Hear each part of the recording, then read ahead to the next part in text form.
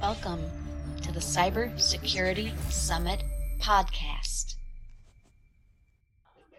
We're here this afternoon with Zscaler, and we're with Jack Lampert, who is the added guest, because we were just planning to meet with Ben Corll, who is the newest addition to Zscaler's team, but Jack was walking by in the hallway and I'm happy to be here.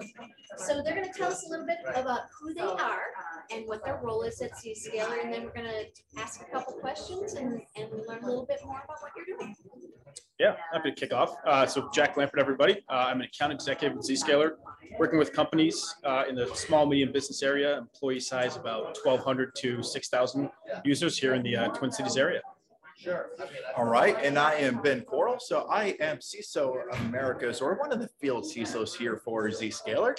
I generally will cover the Eastern and the Central time zones. So again, I'm just one of the field CISOs. I've been with Zscaler for about 2 months now, but I was an enterprise CISO and I ran Zscaler for about 5 years at my last company. Okay, and so now we know a little bit. Ben, tell us a little bit about your perspective on cyber, because when we were talking, you have a little different perspective than some other folks. Oh, on cyber, I can talk cyber all day, so why not? Oh, come on, narrow it down. But no, when it comes down to cyber, I really take the approach that people are not, despite what a lot of my colleagues think, people aren't our weakest link. You can sit here and say, talk to my HR compatriots, and they'll say people are our greatest asset. And I think people really are our best detector as well. They've got intuition. They're going to see things. So I really work with my teams of do not come out with an approach of an us versus them. We are one company. We are one team. We need to work together and stop looking at people as, oh, they're going to fail. They're going to do this. They're going to click on every link that comes along. Talk to them as the humans that they are. Help them to understand what your expectations are, because our users are going to live up or down to the expectations that we set. So I really want to say that this is going to be a great partnership with the rest of the users, because I'm a user as well of our applications and the compute resources in the organization. Sure, it's my job to protect the organization, but I'm a user as well. And as a team, we will either win as a team or an organization, or we're going to lose as a team or as an organization. So that is my take, and that's what I really want to get across to people of stop the us versus them. Yep, I love that. And so where does Zscaler live in the cyber continuum? I'll let you start with that. Yeah, so first, it's a big ecosystem. No one company out there is the end all be all. If they say they are, they're lying to you, right? There's a lot of pieces and components because users are everywhere, whether it's accessing private applications, the internet, so on and so forth. Zscaler really sits though as that center point. Think of Zscaler as a center switchboard to your ecosystem in terms of security, but more importantly, connectivity. So whether it's where your users are going, your workloads, or IoT and OT devices, whether they're going to talk to the internet, talk to private applications, talk to other workloads or other people, we will sit in the middle of all of that, connect with other security partners or networking partners out in the ecosystem, and help deliver and broker connectivity. Absolutely. I don't know what else I could add to that. Well, why is Zscaler better than its competitors in that arena? What is there some secret sauce, or is it operationally that you're better? Is your team better? Is it? I mean, all the above. Yes, but yes. right. All the above. So Zscaler is born, bred, created by the cloud, for the cloud, going to run in the cloud, just really from the ground up was built for the compute, for the for the generations of tomorrow.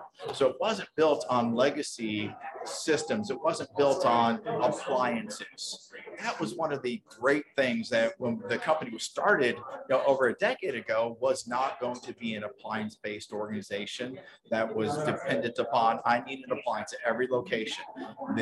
My data sit in this data center, so I need an appliance at that data center in order to protect it. It was how do we get the right visibility? Where do we move the protection? So no matter where the data goes, or no matter where your people are at, we can put protection there as well. That is one of the huge differences. Okay, and so you alluded to it when you were telling us more about you, Ben, but you shared that your perspective about looking at the security team and the users as being one and together. Absolutely. Again, we are one company. So if we sit here and we just start looking at other people, talking down to them, seeing them as, assuming they're going to do something wrong, do something bad, we're going to treat them different. We're not going to treat them as peers. We're not going to treat them as equals. We're going to look at them different, talk to them different, and engage with them different, just expecting them again to fail at some point. Nobody wants to live like that. No one's going to respect that. So when I create my policies, I always have to take into account, how is this going to impact the business? I'm here as a business user, as a business enabler. Yeah, I'm a business executive. I'm not an IT executive. I'm not a security executive. I'm a business executive. I have to know my business. So all my controls that I put in place, all of my policies that I put on, what impact is this going to have on the business? And again, it's not the security department versus the rest of the company. We are the business. So as you can hear, it's getting loud in here because we're going on break.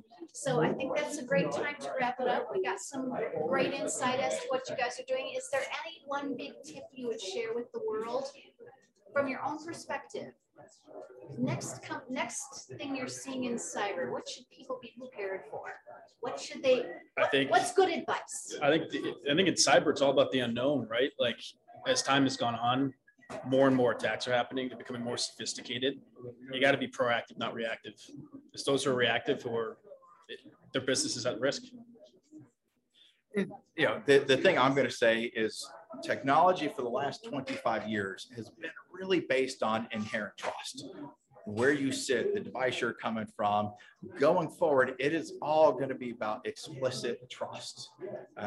Who are you? How do I know? Where are you coming from? And do you have authorization to get here? So instead of inherent trust, we're looking at explicit trust going forward. I really think that's going to be the future of our industry. Okay, thanks, guys. Thank you. Thanks for joining us today at the Cybersecurity Summit podcast. See you next week. We invite you to join our Cyber Pro community on LinkedIn at Cybersecurity Summit.